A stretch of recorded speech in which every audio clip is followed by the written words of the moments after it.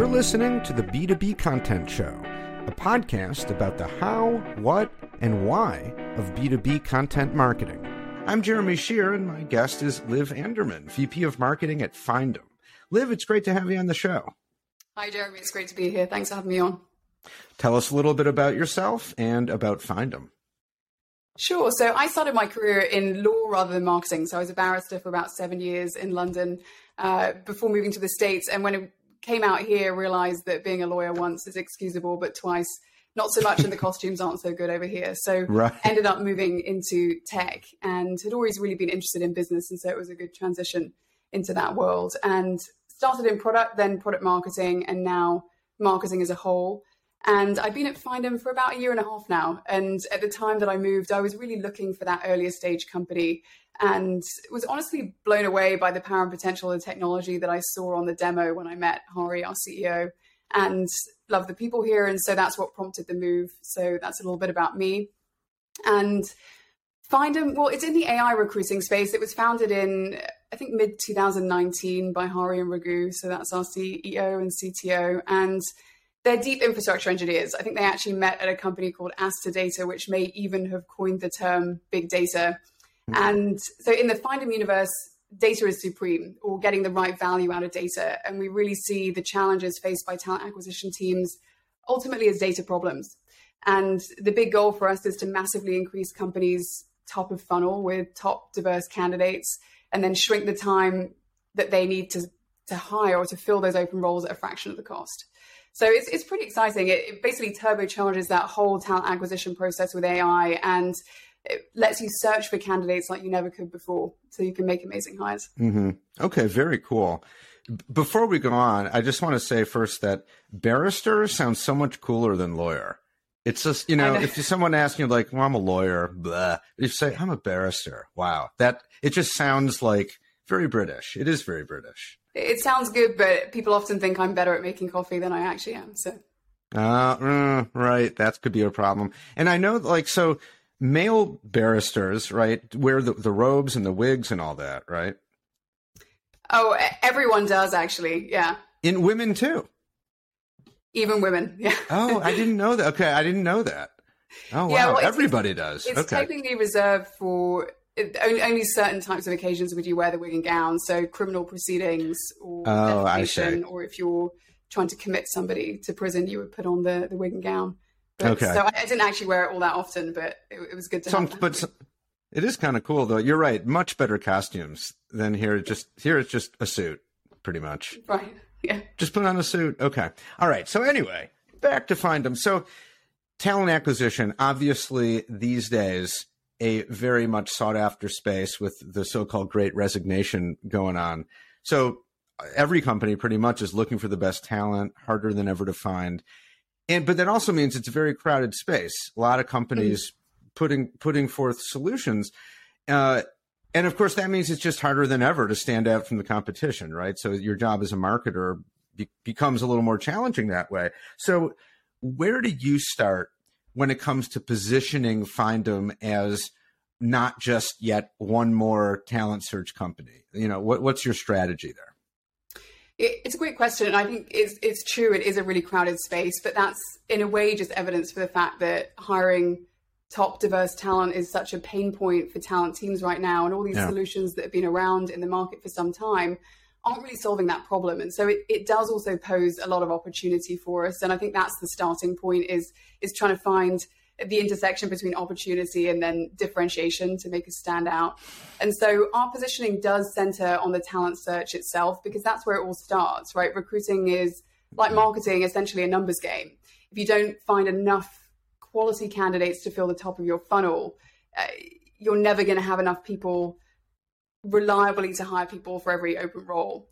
So because we're putting talent search so centrally, our positioning has to go beyond words. And we realized that pretty early on to make us stand out from the crowd. And so we launched something called the Impossible Search, which is an interactive experience.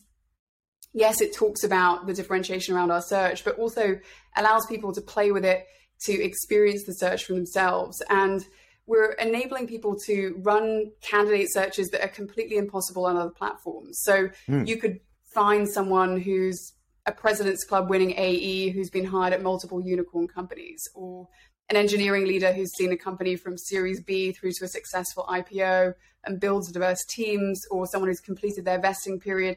Absolutely anything you can think of that you can say in English that has some basis in data, you can find using our search. And so that really backs up our positioning. So if we take a strong stance on search, we're also putting our money where our mouth is and allowing people to test it out.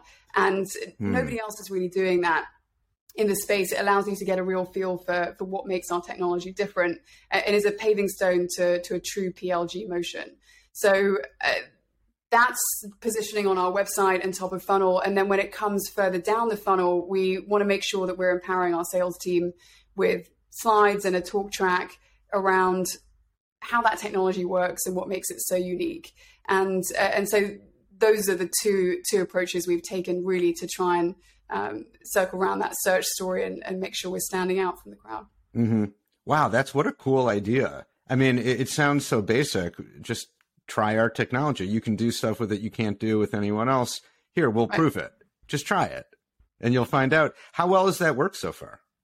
It's worked pretty well. I mean, it's our highest converting lead source. So not just that, I would say when it comes to the quality of the leads, if someone has seen some of our web pages, maybe interacted with an ad and tried the impossible search, they tend to be much higher intent leads. They're that much more informed. And so by the time they get to a sales conversation, they're going straight to a demo. We've seen some of those leads close really quickly. We had one close recently in just 2 weeks, which is really great. It was a large deal. So from the sales motion standpoint, it can be helpful. And just in terms of warming up those leads so that they understand a bit more about Findem and are more intrigued to see the full platform is working well. Yeah, I mean, it sounds like it's kind of fun to do too. It's like kind of gamifying it a little bit. I mean, it sounds like it would be fun to play around with it and be like, okay, let me think of the craziest search I can think of and see if this thing actually works, you know? Right. And we've exposed a few example searches. I mean, I think we have 100 or so that you can play with. And then to do a full search, you need to use the platform or see a demo. Right. So that's where some of that intrigue is peaked, and we're able to carry it through when we have the sales conversation. So how much time do you and your team spend looking at what your competitors are doing in terms of that kind of stuff? Yeah, I would say a lot. I mean, it falls into two key buckets. First, from a digital strategy point of view, we're always looking at both competitors and best of breed. So top SaaS companies, seeing what they're doing, who stands out. And really every company today is a data company. Every company is an HR company because everyone's hiring and everyone's using data. And so we can learn from everywhere. And we do that a lot with research and experimentation. And then on the product marketing side as well, we do spend a fair bit of time looking at our competitors, building battle cards, analyzing how competitors are talking about their solutions, and also just listening to our customers and talking to people in the space, because I think it's so important to speak the language that our customers are speaking. And even though the talent space is very familiar to everyone, I mean, I'm a hiring manager, so are so many people and companies, but it is a specialized area of the business, and it has its own language like any other. And so it's important to really understand that first and foremost, I think. Yeah. Can you think of an example of something that you've seen a competitor do that you're like, oh, wow, okay, that's a great idea, and that you actually like found a way to incorporate into something that you're doing? I mean, I think it's more thematically, you know, diversity is a really big driver of conversions in our space, and it is a conversation starter and something that's a real challenge for our customers. And so I think just observing how our competitors were leaning into that topic meant that we invested time really understanding that space and coming up with our own thought leadership around it. And because of the differentiation in the product, we're able to go a few steps beyond in terms of what we can offer to people once we get them interested in that topic. And so I think that's been a really interesting area of learning for us, is just looking at what are the key themes people are really creating content about, creating webinars about, talking about in the space, because that's something that we can learn from. They're all doing their own research as well about the market. And so important not to follow it blindly, but to take inspiration for sure. That's something we do. Mm-hmm. You know, I'm curious, like, obviously you're doing your own research, and that's like proprietary knowledge that you want to use to your benefit. how much do you talk to, other VPs of marketing in either competing companies directly or, adjacent companies? Like in what sense is there like a community of professional marketers that kind of, help each other, like share ideas? There is a strong community. I don't so much talk to people who are at competitor companies. I think it's harder to get in touch with those folks, but yeah. I'd be interested to hear what they're working on. But there are a couple of people that I have regular virtual coffees with every 6 weeks or so. We check in and test out ideas, ask for advice, suggestions, and run through strategy. And that's really helpful because even though everyone's operating in different spaces, different markets, personas, and so on, there's still an awful lot to learn. And I think that it's also good to feel that community, to feel the support. It can feel lonely otherwise if you're testing something out. Oftentimes there's a steep learning curve before you get something right. And if you can take someone else's learning from something they've done, it might speed up your time to success. So I do that fairly regularly, and always interested in connecting with other marketing leaders to learn more about what they're doing. Yeah, that sounds good. I mean, swap war stories, right? So it's to learn, and also just to probably some corroboration of like, oh yeah, okay, we are doing smart stuff, or like, other people are trying this too. It's not just us. Mm-hmm. Yeah. So, okay, a few quick questions here to kind of wrap things up. What's been your main focus so far in Q1?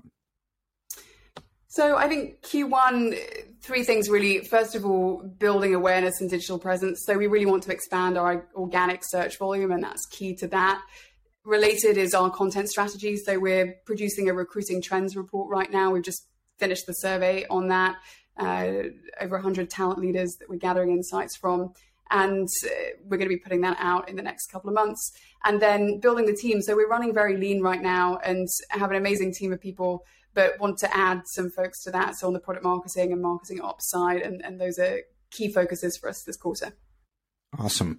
What are the top 3 KPIs that your boss is keeping an eye on?